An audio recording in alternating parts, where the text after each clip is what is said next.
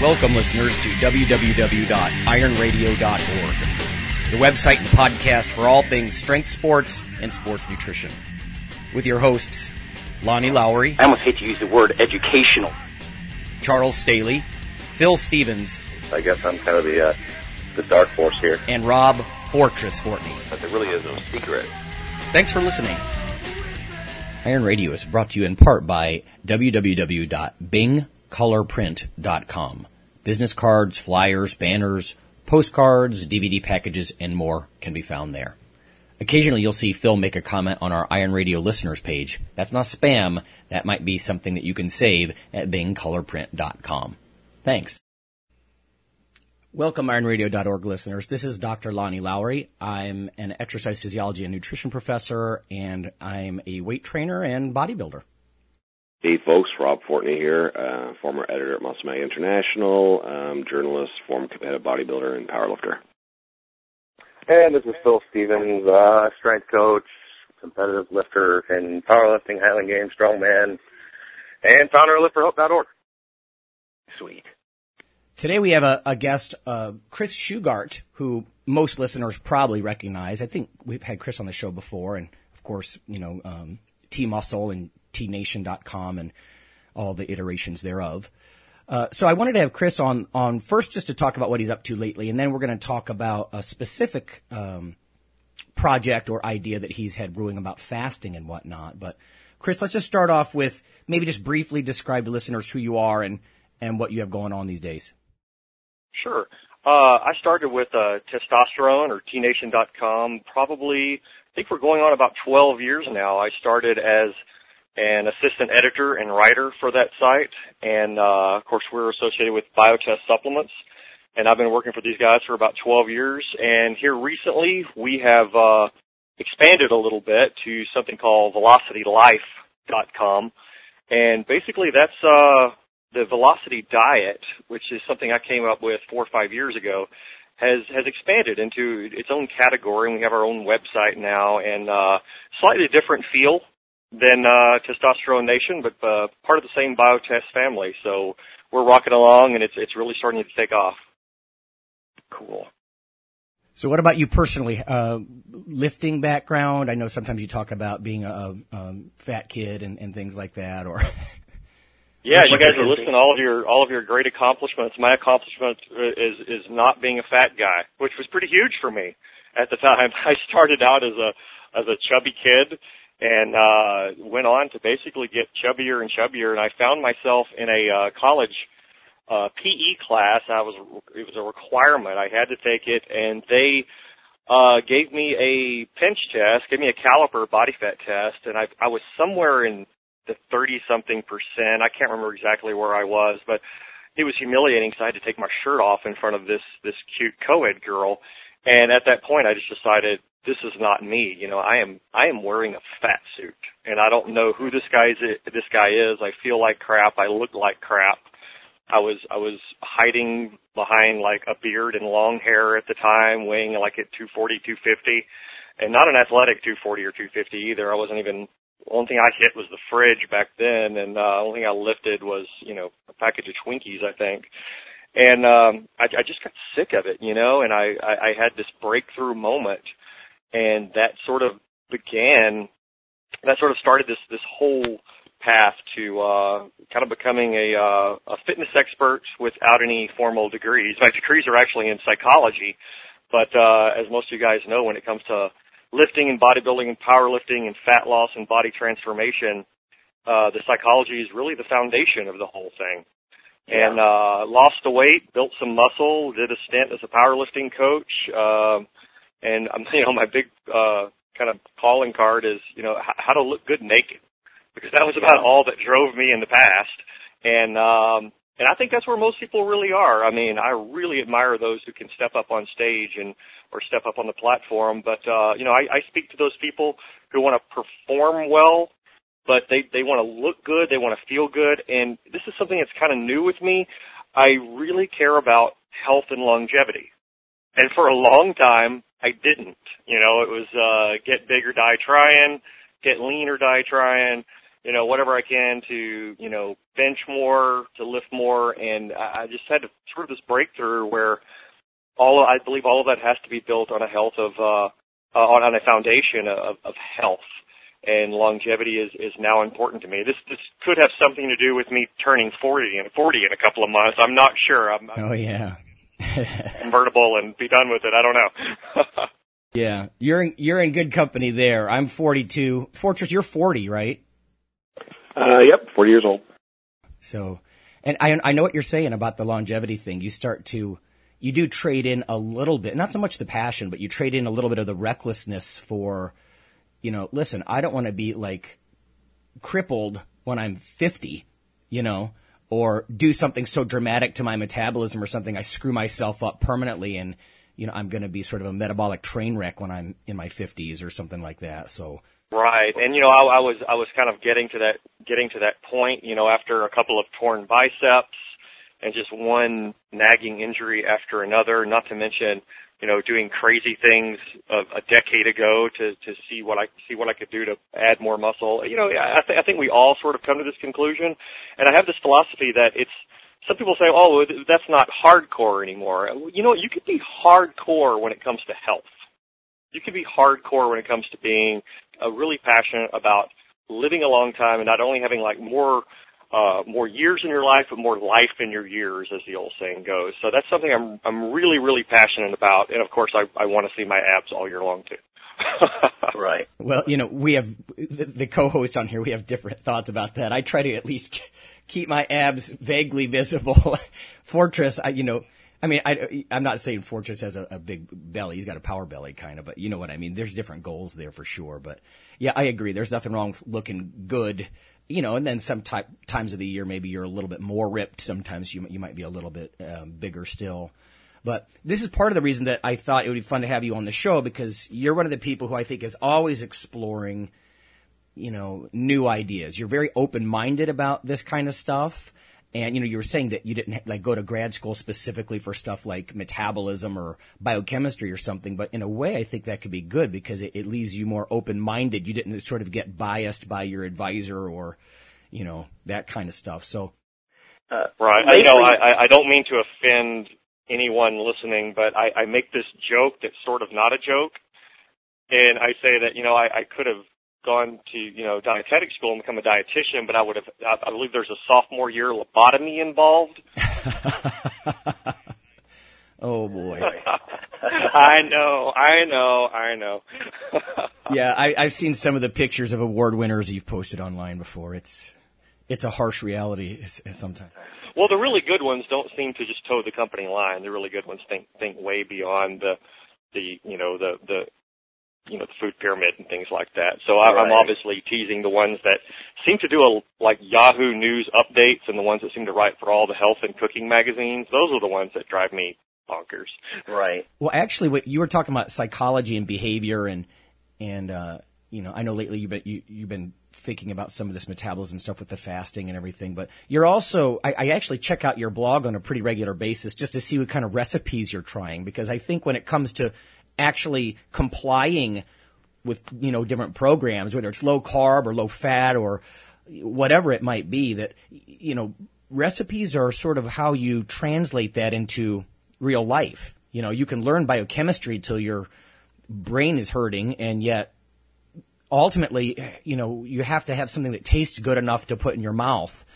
And I know that's the kind of stuff I've been looking at what you've been doing lately, with pictures and the stuff on your blog. So, people just aren't going to do it if it doesn't taste good. They're not going to do it for long. They're not going to replicate that behavior because it's a reward and punishment thing. Okay, this is going to reward me with good health or getting leaner or helping me build muscle, but if it tastes bad, how often are they going to repeat it?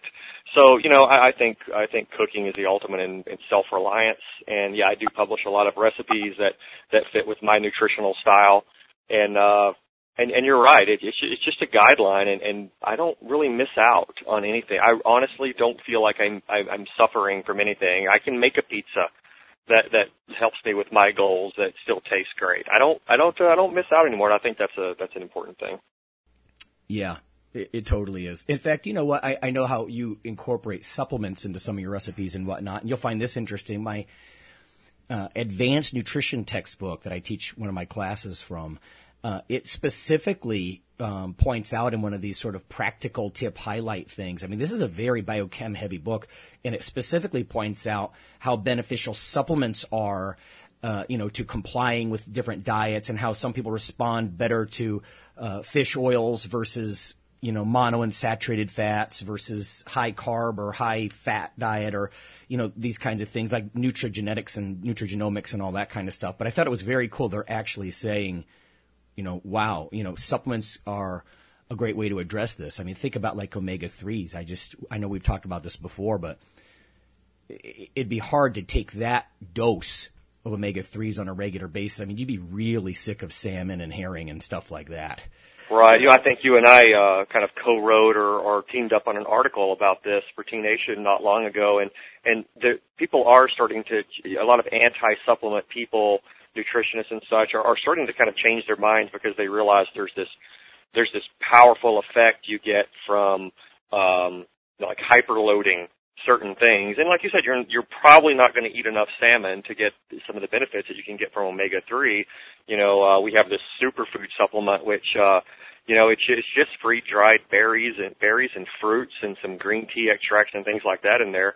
And sure, you could get that in real life, but I just don't know many people who are going to eat 14, 15 servings of exotic fruits and vegetables and kale and berries and drink 18 glasses of green tea a day on top of that to get that. So, even the anti-supplement people are kind of coming around, and they're saying, okay, well, it's real food. It's just concentrated in a capsule or in a powder. Yeah. Yeah, I think convenience is huge. Whether it's a protein bar or it's something like a phytochemical extract powder or whatever it is. I mean, there's got to be some consideration for convenience. I mean, if nothing else, it's a bridge over troubled water while you're trying to learn more about food, or, you're in a tight schedule kind of setting at work or whatever it is, and you just don't have time to spend that much time on cooking and things like that, when you can introduce some of these kinds of things and stick to your plan. But let's talk about the plan that I know you've been toying with lately. Now, I'm not a huge fan of fasting, I'll be honest with you, but if you're interested in it, I'm sure you have a good rationale. So just maybe tell me how you got this idea. Describe the idea a little bit. Tell me how you got the idea, how it developed into the Pulse Fast? Yeah, it's the MAG-10 Pulse Fast, or just Pulse Fasting. And I got the idea from a couple of different sources, actually. I interviewed Art Devany, I believe I'm saying that right, several years ago, and he talked about, he's a kind of an evolutionary nutrition guy, and he talked about bad hunting days or low hunting days, and he believed that the body basically adapted and evolved to have periods of time when you don't have a whole lot of food. And maybe we don't need to be cramming in 300 grams of protein every day, 7 days a week, and getting up in the middle of the night. Maybe it's actually beneficial for different things, from growth hormone to insulin sensitivity to all sorts of things, to have a day where you don't consume that many calories. And an intermittent fast is what he and a lot of these paleo guys are fans of.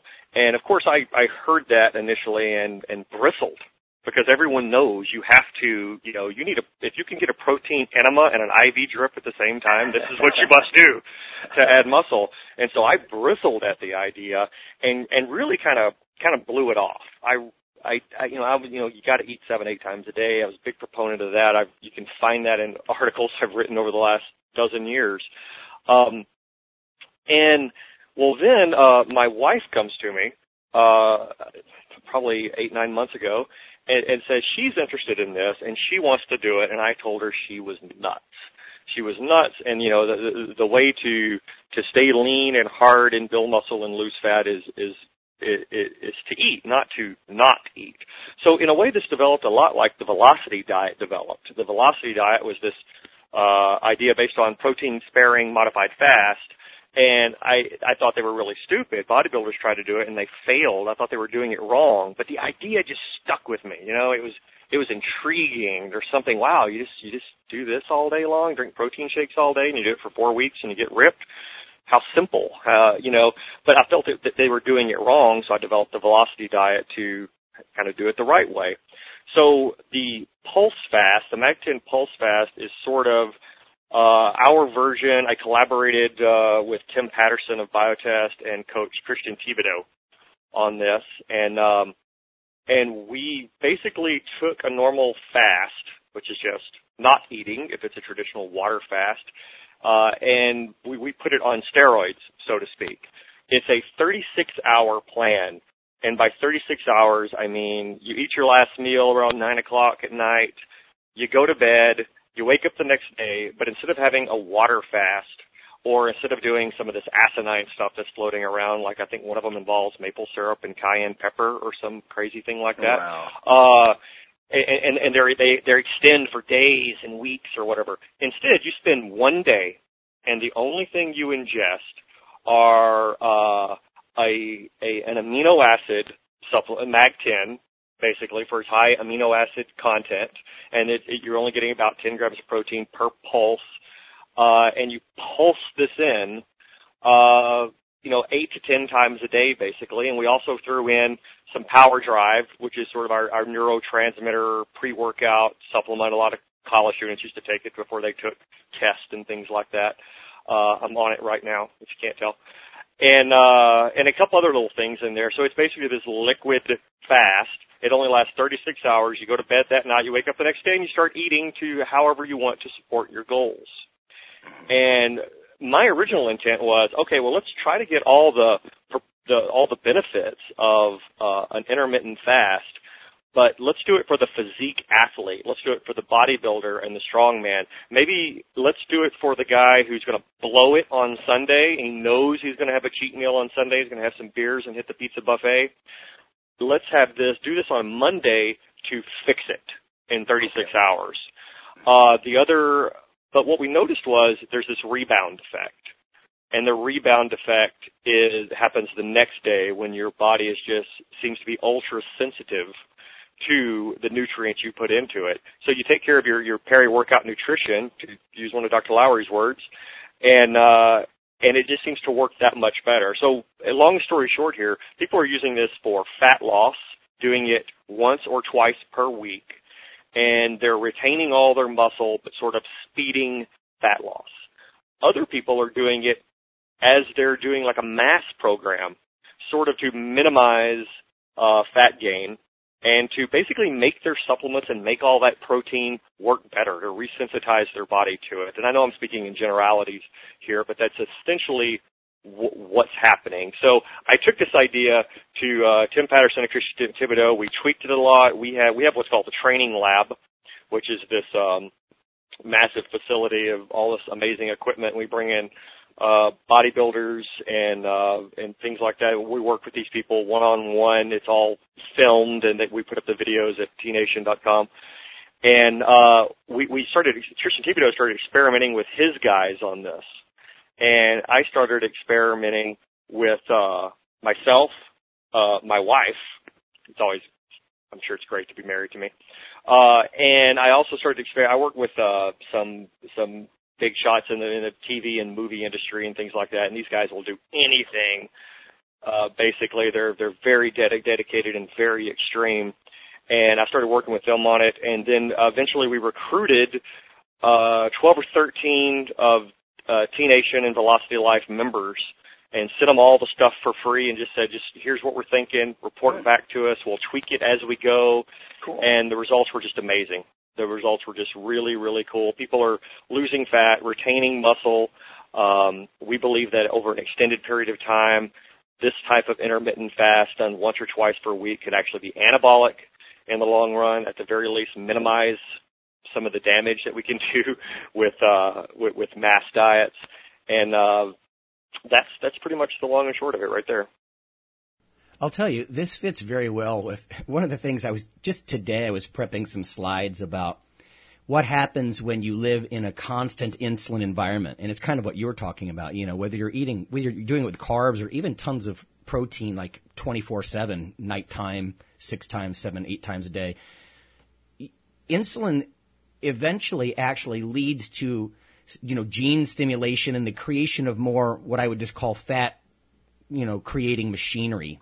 Enzymes like acetyl-CoA carboxylase is one, and I know nobody cares about that, but ACC is an enzyme that when you expose cells to insulin constantly, that's one of the things that says, okay, we've got all this extra carbohydrate, we're going to run it through glycolysis, and then we're going to build it into some fat, because it's the only thing the body could do with that much extra carbohydrate. But the point being here is glucagon, which some listeners at least would understand, is, it's a fasting hormone. It's like the opposite of insulin, and it depresses some of those fat-building enzymes. So I think a lot of people do know the idea that insulin is indiscriminate in building muscle and fat at the same time. But I think what you're doing there, which is kind of interesting, is you're almost flipping that around, and you're saying, what if we antagonize insulin? Not to hurt someone's insulin sensitivity, but, to get its evil twin, to get glucagon kicking on purpose. And I think over time, something like that, theoretically, I think, if you think about the sort of the molecular biology of it, might lead to more leanness. Because you're right. I mean, I do think people probably evolved through periods of fasting, just because of inavailability of food. And here you are, purposely working your glucagon system and counteracting some of insulin's effects. I've actually thought about that before, like when I'm dieting and whatnot. I'm like, well, knowing what I know about biochemistry, if I'm constantly eating, 6-7 times a day, I always have elevated insulin. And that might be okay during MAST phases, but I'm wondering if I want to be doing that, So, and when you compound that with some of the research lately on leucine, some of leucine's most interesting effects, I think, and we're going to have Lane Norton on the show here in coming weeks, who's, really into leucine. But that could be something that, I've seen it fed to animals or people, and it seems to almost be like when you're otherwise fasting, consume a little bit of leucine, and you can hold on to muscle tissue and almost preferentially lose fat. So I think ideas like that are very cool, but instead of straight leucine, you're just talking about sort of low-dose protein, right? Right. And it's a very leucine-rich formula. And, that was one of my initial thoughts. Well, what if I could do this with straight leucine? Yeah. But, I experimented with some pretty crazy versions of this in the long run before we came up with this particular version. But, I believe, again, speaking in generalities, I am such a leucine fan. For diet, I eventually, when I rewrote the Velocity diet, I made sure leucine was a part of it, additional leucine. I just think for the dieter who doesn't want to lose muscle, and of course you're nuts if you don't keep that in mind when you're dieting hard. I think leucine is damn near a magic bullet when it comes to retaining muscle while in a fat loss stage. Mm-hmm. Yeah. For a while there, in ages past, people were so big on the branched chain amino acids, and then it seemed like in the 90s, people were just poo-pooing that, like either saying that they didn't help you acutely perform better or lift more weights, or they seem to be barking up the wrong trees. And yet all that data that I remember from early grad school stuck in my head, the back of my head, because leucine, what we've known about leucine and its protein synthetic effects has been around for a long time. And I think what's happening lately is we're actually describing which cellular pathways are actually turned on by it. And I think so now it's more mechanistic and we have a better idea of why it works. But yeah, so I think generally speaking with supplements, there seems to be a pattern. You look at peri-workout nutrition, there's a pattern where, this old story of like, Arnold going to train and meeting some of his workout partners, and they open the door and Arnold throws an old crappy protein shake into their hands and said, "Let's go. Leg day," and they were kind of doing peri-workout nutrition accidentally. And these days we have specified formulas. We know exactly the kinds of protein and exactly, the kinds of carbs and all that. I think leucine is kind of one of those things where we were always jamming in amino acids and I remember, I think that was my very first supplement purchase was some sort of liquid amino acid from GNC when I was a teenager. Yeah. It narrowed that down. We know exactly where, not that you need to collect them obviously, but we know exactly where to go for the effects we want. And that seems to be pointing to leucine more and more. Right. So is there a stimulant involved? Maybe just tell everybody exactly what's in Metabolic Drive. For the proteins, for the Pulse Fast? Yeah, each of the supplements, I'm sorry, yeah, like what the purpose behind each of the supplemental approaches when you're otherwise not eating anything, right? Right, and so each little pulse that you take 8 to 10 per day. It's made up primarily of a product we have called Mag10, which is just 58 calories a scoop and no carbs or anything like that. And it is primarily a leucine rich, casein hydrolysate, so some citrulline malate in there. It is, and that's it. It's 58 calories, no carbs. So that's for the protein sparing per se. Right. And when I first started experimenting, I was only doing 4 of these a day at the time, and that was not a good idea. We eventually realized we could really ramp that up, and it's much more pleasant. It's still a ridiculously low amount of calories. You're still getting well under 600-700 calories a day with this entire plan. It's 0 carb, basically. Power Drive, I think, gives you a little bit in there. But, the Power Drive, the main ingredient, DMAE. We also throw in some Alpha GPC in there, and we send you this big Nalgene bottle, this big labware bottle. And people just fill this thing up and carry it around with them all day. Okay. And every 2 hours or so, you drink about 400 milliliters of it. And that's the whole plan. I'm amazed at how many questions. We have a live spill running on it now, and people are asking so many detailed questions. I'm like, mix up your bottles and drink them all day, and you're done. Yeah. There's really not a whole lot to it than that, and that's one of the things I think that's appealing about it is its overall simplicity, and it gives you. This is the funny thing. This is what we noticed with some of the early velocity dieters. You need to have a plan.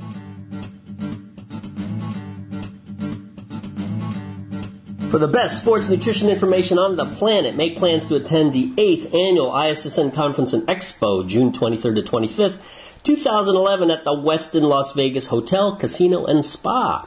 We'll have the latest on creatine, beta-alanine, protein, nutrient timing, and much, much more. So for more information, go to www.theissn.org. Things you're going to do during the day, because you take food out of the equation, and you realize you have 2 or 3 hours left in your day. And you're not buying food, preparing food, or cleaning up after eating. I bet a lot of people could use that, Yeah, the last time I have purposely started doing a pulse fast on days that I fly. And I just carry in my containers on my carry-on and a shaker bottle. And, of course, I can't carry it pre-mixed in my big Nalgene bottle because of, flight regulations and stuff. But, I just carry it because, what else am I going to do? Try to find something good to eat at an airport? No, that's a good point, though, right? It's a powder. So, it wouldn't spoil. You could reconstitute it anywhere there's a water faucet, right? Exactly. And, it frees up a lot of time. It's really kind of freeing in a way, and which is, I believe there's a couple of different kinds of fasting. I believe there's what we're doing, which is a physique transformation, really targeted, really scientific, modern form of a fast. And then there's what I call hippy-dippy fasting. Okay. And that's like the old school, hippie type thing, and they're getting colonic. Right, cleansing. Yeah. Yeah, cleansing type fast and detoxifying, and I can wrestle a little bit when I hear all those terms because I prefer to stick a little more to the science. But people are noticing a little bit of those hippy-dippy effects in that, well, for one thing, your energy is really good throughout the day. And we have Christian Thibodeau and I have a theory about this, and it's sort of a paleo-based theory, I guess you could say, is when your body when your body thinks it's starving, when your body thinks it needs to eat, it naturally kind of ramps up your energy and focuses you because it's telling you need to go hunt. You need to go gather. So it gives you a little bit of energy. It gives you a little bit of focus.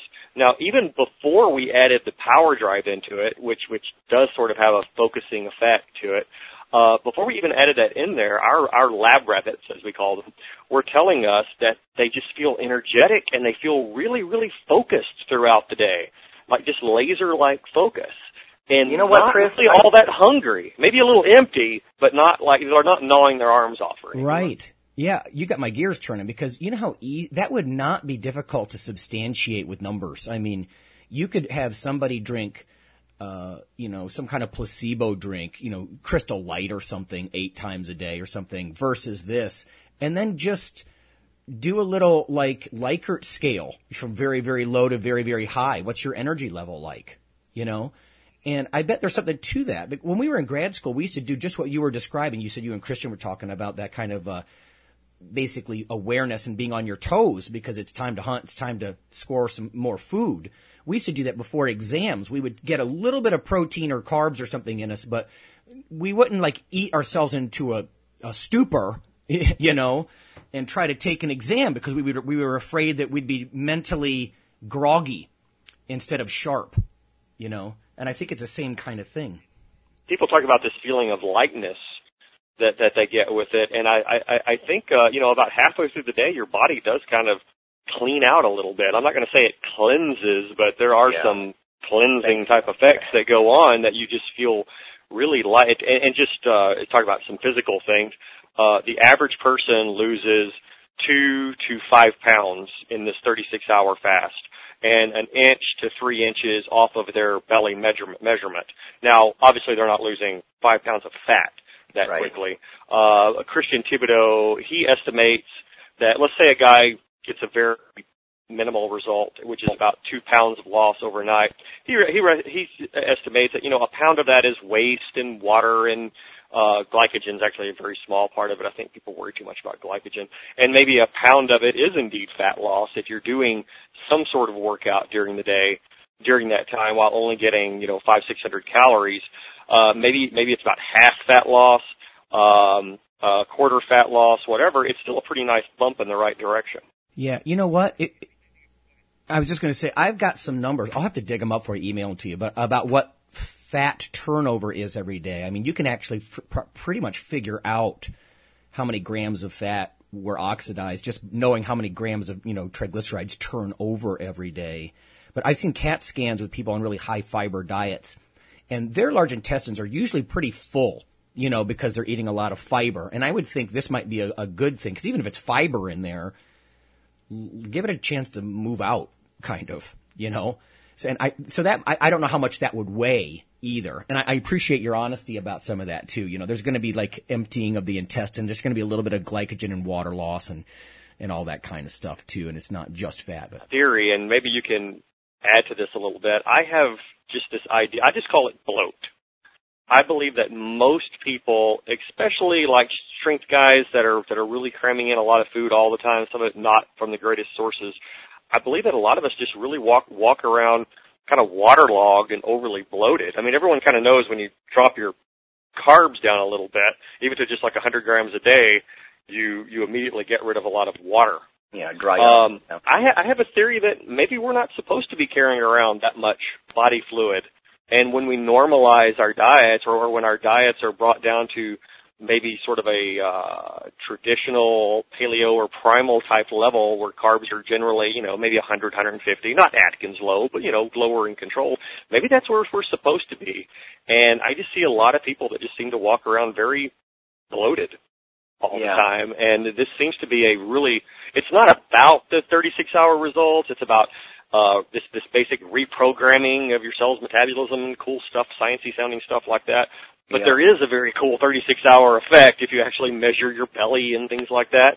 So I don't know. It feels really good to wake up 4 or 5 pounds lighter and yet still feel really strong and still get really good workouts, believe it or not. Yeah, Fortress was just talking about that the other week, about when he's power eating and really gaining weight. It kind of sucks to be that full of food all the time. I'm sure between your stomach and your intestines and everything else that a lot of us who are trying to especially gain weight aggressively, damn. I mean, I bet we're carrying a couple pounds of food on us at any given time. You know what I mean? And like you said, almost the kind of water retention and bloat. I mean, look at somebody who uses, exogenous testosterone. One of the first things they're going to do is get kind of bloated. And some people almost like that when they're hard training. But like you said, there's also a time when you like to get a little drier. So, Yeah, this is, see now, in a way I feel like you that you were fibbing a little, because here's me ready to kind of question a lot of what you're saying, but I knew it being you, it wouldn't be a problem. But so this isn't really a fast so much as it is a very, very low calorie diet, kind of. Right. It's a fast from all solid foods, and if anyone has taken any of these supplements before, they know they don't even mix up like a protein shake. I mean, they have the consistency of, your drink during this has the consistency of Gatorade.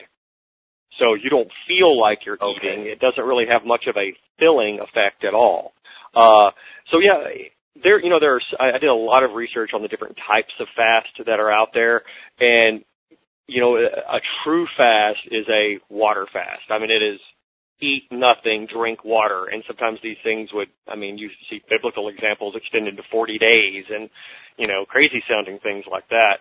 So this is a very low calorie, but a very targeted, a very tactical calorie diet. And again, I go back to Art Devaney, 7-8 years ago when he called that a low hunting day. And I think he was really onto something there. It just took me several years to catch up to some of his ideas. So I guess Phil's going to have to stop his water-only fasts that he's always doing these days. The colonic rinsing. No, I'm all right. That's on it, as you guys know, the 30-day meat cleanse. Oh, no. Push out all that fiber once a year and get all that bad vegetable matter that's stuck in your colon out. That's that stuff bloats you up. It just sticks in there for years. You got the T-Rex cleanse. Plunger and just push it all out. Nice. Well done. No, I think there's something to all of that, and it's always kind of funny because we always, it's hard to talk about any of this stuff without becoming a seventh grader talking about poop. It all becomes funny, but man, I think digestion and system is really where it's at. And if this little plan we have has some sort of side effect or some sort of ancillary effect that helps with all that, hey, more power to it. Yeah. Hey, Chris, let me ask you. So you said twice a week is what you would suggest, or that's what people are trying right now? Well, there's so many different ways to do this, and based on intermittent fasting, you look up that word in the dictionary, and it really should be. It becomes almost instinctive. You kind of know when you need to do it once you've been playing with it for a while. We recommend every Monday or every Monday, Thursday, every Sunday, Wednesday, separated by a couple of days. Mm-hmm. There are some extreme versions of this. For 1 week, you could do every other day. I would definitely say that's a quick fat loss sort of thing. That could be great for someone traveling. That's in a very extreme version of this. And, I probably shouldn't say this or someone's going to try it, but some of our guys in the training lab, some of our top amateur bodybuilders, they were in kind of a panic situation of being near a show and not being where they needed to be, and a guy did this for 10 days straight. Not recommended. By the way, it's like the guys on MythBusters. Let's start the show with saying that is not recommended or necessary at all to get the benefits of this. I might recommend the 7 days every other day, but really twice a week is once or twice a week is all you need. Or you can use it, I call this the break glass in case of emergency, the break supplement cabinet in case of emergency plan. Okay. Do it when you blow it. I mean, I wasn't planning on doing that this Saturday, but I got invited to a cookout, and the next thing I know, well, it's intermittent. Throw in a pulse fast on the following day, and cleanse. Get rid of that problem, or take advantage of it. If you're going to do that on, if you're going to do that on Saturday, pulse fast on Friday to get that priming effect. Have the crazy food on Saturday and lift your ass off that same day and take advantage of that. One of the things this sort of harkens back to are the ideas of protein cycling and carb cycling and calorie cycling. Well, you're also doing that when you pulse fast. Yeah. Well, there's no doubt over the course of a week, you'd be in more of a negative fat balance, and you would have a lower insulin total production, like insulin under the curve would be lower if 2 out of every 7 days you were doing that. I mean, there's almost no two ways about that. And I mean, Mike Nelson was on the show a couple of weeks ago, and he was basically pointing out, and I think very wisely, that there's lots of theories and mechanisms and things about fat loss, but ultimately playing around with insulin and glucagon, which is what you're doing, pancreatic hormones, that has the big effect, because so many other systems are connected to it in different ways. So I don't know. I got to think that there's not much question about efficacy for the fat loss. My biggest concern would just be how well would an ectomorphic dude hold on to muscle over, let's say, the course of 2 months doing that twice a week, But maybe he does. I mean, if that leucine literature suggests. Yeah, what he does on his other days is really important. I mean, if he's just a guy who's under eating all the time, then he shouldn't do this twice a week. But if I love the word tactical, because we know when to target it, and it's all about the para-workout nutrition. So if let's say your legs suck, so Monday is leg day, and that's when you're really just going to kill legs. You can do a pulse fast on Sunday, prime the body for this, get some of those cool insulin effects, and when you train your legs on Monday, jam in the para-workout nutrition. Pre, during, after, hour after, jam it in, and I believe you're going to get a greater anabolic effect because you pulse fasted the previous day. Now, are you saying that you wouldn't eat breakfast that morning of the big leg day, or would you? No, you would wake and eat normally. Okay, yeah. Luckily, though, you don't wake up starving. I mean, you think if you do this on Sunday, you're going to wake up Monday and just dive into the fridge. Not really. You're so content, and at that point, it's really interesting. But yes, we recommend you do whatever your normal. This is kind of a universal plan. Do whatever your normal diet is, but do this once or twice a week along with it. We have people adding this into the Velocity diet. We have people on just like John Berardi style mass programs who are jamming in lots and lots of calories, but they're doing this once a week. Yeah. So it's sort of you can kind of add it in to whatever you're currently doing and see what the results are. Yeah, I think that's kind of a cool idea. I know that it takes about 24 hours to really exhaust the liver of its glycogen stores.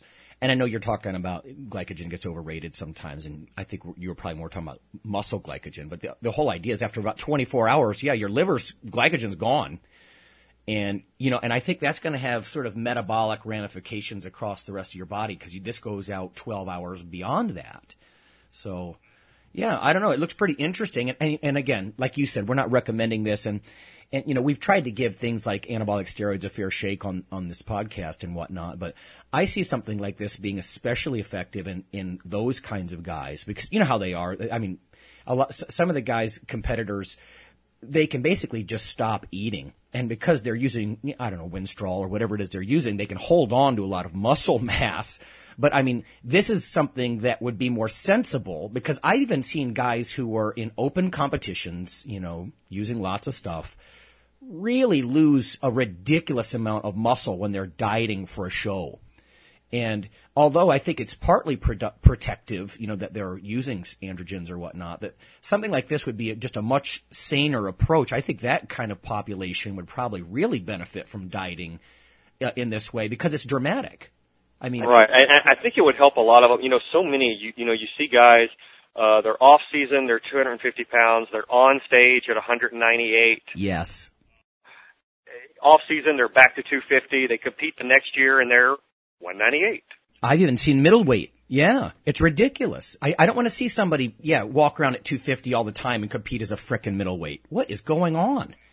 Right, and I think this may be a more tactical, a little smarter approach to that. So, I think there probably is something to it for those guys. And they're obviously going to get even better benefit. Yeah.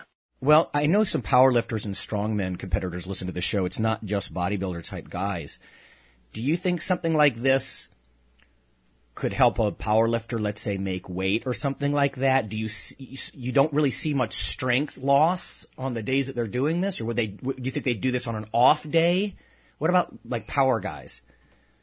I think they could probably do it before a competition. Obviously, they would get up the next morning and resume eating normally. It depends on, how the weigh-ins work for those shows. If they're weighing them in a little bit early, then, this is a real quick way to drop 5 pounds of pure scale weight without worrying about losing a lot of muscle or not really losing muscle, but, losing strength and feeling like crap. Obviously, they would want to fuel up before the competition begins. Well, I even mean for like, let's say the 2 months before, like if they want to make a little bit lower weight class, let's say. Right. I think those guys could really get away with the once a week plan because fat loss is not their main goal. They're really just looking for that priming and rebounding effect, but while minimizing because, eating for strength, et cetera. I think once a week is what I would recommend for those guys. Okay. Or a break in case of emergency plan. Right. I don't know. Fortress, are you here? What do you think about some of this stuff? Rob. Maybe Rob. Is Rob, did he drop off the face of the earth? He might have dropped off the face of the earth. As soon as I said you're not going to eat for a day, Rob took off. Yeah, exactly. Yeah. The only thing I can see that might be hard, for a person like me right now, I'm doing all I can eating every day and having a problem putting weight on, getting up to the weight I need to be. I'm just not sure where I could spare it. You can ask my wife, I've been shoveling it in, and it's like 2 pounds to put on when I'm trying to put 20 on has been hell. It's like, where can I spare this? But like I said, everybody has different goals. For a guy like that, you could do it, just once a month, once every couple of weeks, just something to sort of give your system, for the health benefits, for the long-term health benefits, just to give your system, I hate to speak in such generalities, but to give your system a break. No. And sometimes I automatically kind of have to do something like this because digestion becomes an issue. And you're just so mentally and physically tired of being just packed full. And, right. The funny thing is, Phil, a while back, the funny thing is, Phil, people are doing this. The more I got to talking to people, we have a lot of interesting people come through the Biotest Training Lab, and the more I started talking to people, the more I realized that so many people are doing it already. They just never gave it that name. Like I would talk to these top strength coaches, and they're like, I never eat breakfast. I eat around noon or 1 every day, and maybe I'll get up and I'll just have a little, handful of aminos or whatever, but I don't eat until 1 o'clock. Well, that's an intermittent fast. They just never called it that. Yeah. And I think you probably naturally do that. You're probably finding where you're so sick of it that you just throw in a low calorie day. Yeah, it's the opposite of somebody trying to lose weight where they add a cheat day in. I add in I'm not going to eat today day. That's a great example. I'm just doing some calculations here. It looks like somewhere around, it'd only be about 20% of your time. Like if you took a day a week and did something like this, it's, 36 hours over the course of a week. It's maybe 15 to 20% or so of your total time that you'd spend away from really pounding the calories. But it would be interesting that if it caused like enzyme changes where your muscles were more greedy afterwards, and you just opened the floodgates. I really think that's where we're going with it. And people also have to remember when we say 36-hour fast, you're asleep, say 16 of those hours. Yeah. Right. So it's not that bad, really. Right on. Yeah. Well, I think it's a neat idea. And it's not like, you're espousing that everybody should do this constantly. And, just knowing what I know about typical carb-up strategies when people try to glycogen load, usually that's like a 1 to 3 day period, And so if you're doing this twice a week, you're separating it by 3 days. Like you said, it's a lot like cyclical carb intake in a sense, except you're just sort of cycling. When you cycle down, it's not just low carb, but it's sort of low everything. And just enough protein to get by. 100 grams of protein a day, that's a pretty low day for most of us, I'd say. Yeah. Yep. Well, I think that's cool. This is the kind of stuff where, let's face it, we've got to think outside the box because there's lots of approaches to getting lean. But like I was saying, insulin's a big part of this. And And I do think there's something to the whole evolutionary idea about fasting. I mean, people did not have constant access to food. Like Phil was talking a couple of weeks ago about how we can use that to our advantage. You know, there's always food all the time, and we can completely run hard at it and just consume. On the flip side of it, yeah, I think if you're trying to drop fat and lower your body weight, don't do that. You know, because I think society makes it possible, but you almost have to force yourself not to. Right. And you know, and just to your listeners out there, I was the biggest critic of ideas such as this. I knew there was a better way to do it if it worked at all. And I've become a total convert to it. And one of the things, you know, I always joke that I'm an FFB, a former fat boy. It's really easy for me to put on body fat to have all those cells still hanging around in there. One thing I've noticed is, I mean, I don't count calories anymore. If I do this once or twice a week, I can pretty much eat, and I eat healthfully, but I can eat as much as I want on the other days, and I just don't get fat. Yeah, calorie counting sucks. Yeah. I agree. We're going on about that on the flip side of this whole thing with weight gain. And Phil and Rob and I think we're all pretty much agreeing. Rob's congratulating Phil about, listen, just eat big and get dramatic. Don't count every calorie. Because, you know, I see on these message boards, these guys, I eat an extra 199 calories a day times this many days. It's like, okay, listen, life has too many variables coming at you. You've got to get aggressive to gain weight. You know what I mean? Put some weight on. And in this case, it's sort of the flip side of that. Instead of saying, I'm going to subtract 147 calories a day, and over time that calculates out to, okay, fine. But let's face it, between sleep debt or stress or, like you said, a party or whatever it is, I mean, just changes in diet or environmental temperature, Jesus, there's so many things. You might as well get aggressive, and this is a way you can do it without trying to subtract, you know, ridiculously precise amounts of calories. You simply drink something every hour and a half or 2 hours during the day, and then, you know, that takes care of the calorie counting itself. It's sort of that dramatic approach that would overcome the variables of life, you know. Right. It's taking a sledgehammer to it instead of, you know, farting around. And that's something that's sort of the philosophy behind the Velocity Life site is, you know, get in, get out, and get on with life. You need to lose fat? Good. 4 weeks, bam. Now let's get on with life and live it. Yeah. You know, you could apply that to just about everything. And I see this as that. I see this as a sledgehammer approach, a short, tactical approach that just get in there, slam it, get the effects you want, and get out and get on with living life, because it's certainly not about counting every calorie or not having a good time at a party every once in a while.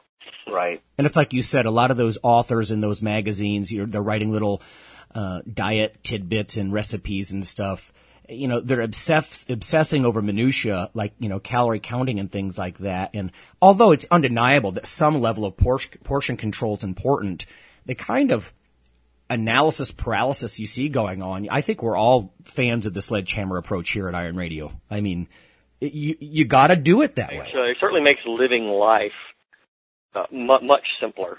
You know, it really does. I mean, I haven't counted a calorie in 5 or 6 years now, and people get very angry at me when I say that, because my first published article was how to keep a food log. Right. Yeah. But there's more to it than that, and there's ways around that. I mean, you choose 99% healthful foods. You eat all you want of those. You throw in a Pulse Fast every once in a while, and you don't have to. You can stop reading labels, or at least, you know, most of them. What you're saying there is a lot like what Phil was saying a couple of weeks ago about, you know, eat what you like and then do a Pulse Fast once in a while.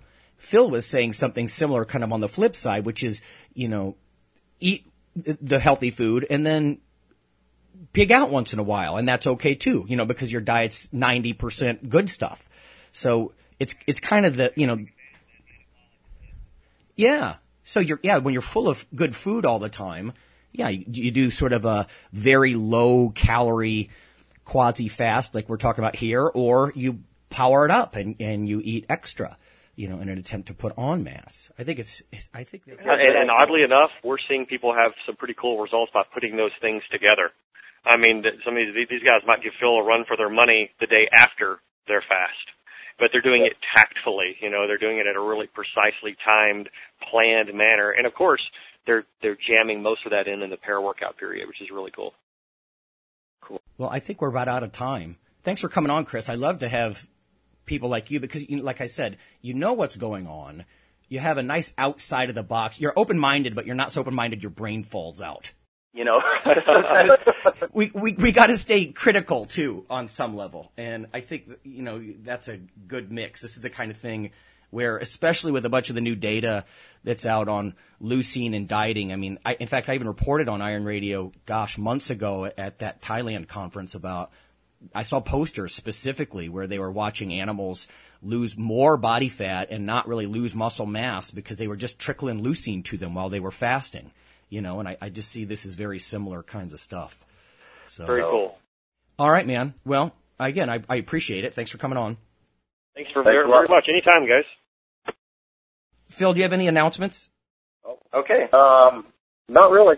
I just have one. I'm going to have people just remember we got 1 week before our contest is done, the most interesting contest in the world, where people have to actually, send in what are their guilty pleasures with machines. We've got a couple of entries that are sweet. I got some of the prizes in, too. We got Iron Radio mugs. We've got some sweet high-end nutrition textbooks. I often have those laying around.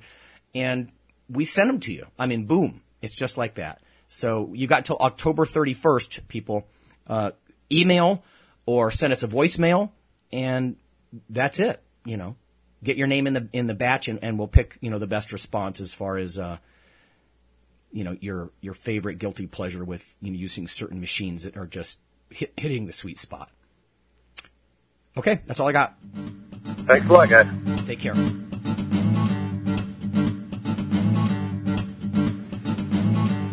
Hey, Iron Radio listeners, this is John Mike. I just wanted to tell you about the American Society of Exercise Physiologists is pleased to announce the 2011 National Meeting on September 22nd, 23rd, and 24th in Albuquerque, New Mexico. This will actually be the fourth time the National Conference has been held here in Albuquerque. This 3-day event will be held at the Radisson Hotel and Water Park, New Mexico Sports and Wellness, and the University of New Mexico, and partly hosted by the Exercise Science Program here at the University of New Mexico. Go to www.ascp.org to learn more about this exciting conference. Thanks so much. Iron Radio is accepting donations. If you like Iron Radio, if you like what we do, the education, interviewing industry personalities, or many of the pro bodybuilders or coaches that we've had in the past, please just click on the donate button at www.ironradio.org and make a donation. We've had some great donations from people that have kept us going. Thank you so much. So please visit the website, click on the donation button, or if you like, and it's a similar situation, buy some Iron Radio cool stuff. We've got T-shirts and mugs and things like that, and those things help support the site and keep us on the air. The Iron Radio podcast and all of the audio on ironradio.org is for informational purposes only. If you're interested in starting a diet or exercise program, it's important to check with your physician. Also seek the help of registered dietitians, athletic trainers, and qualified exercise physiologists in order to make the progress that you need.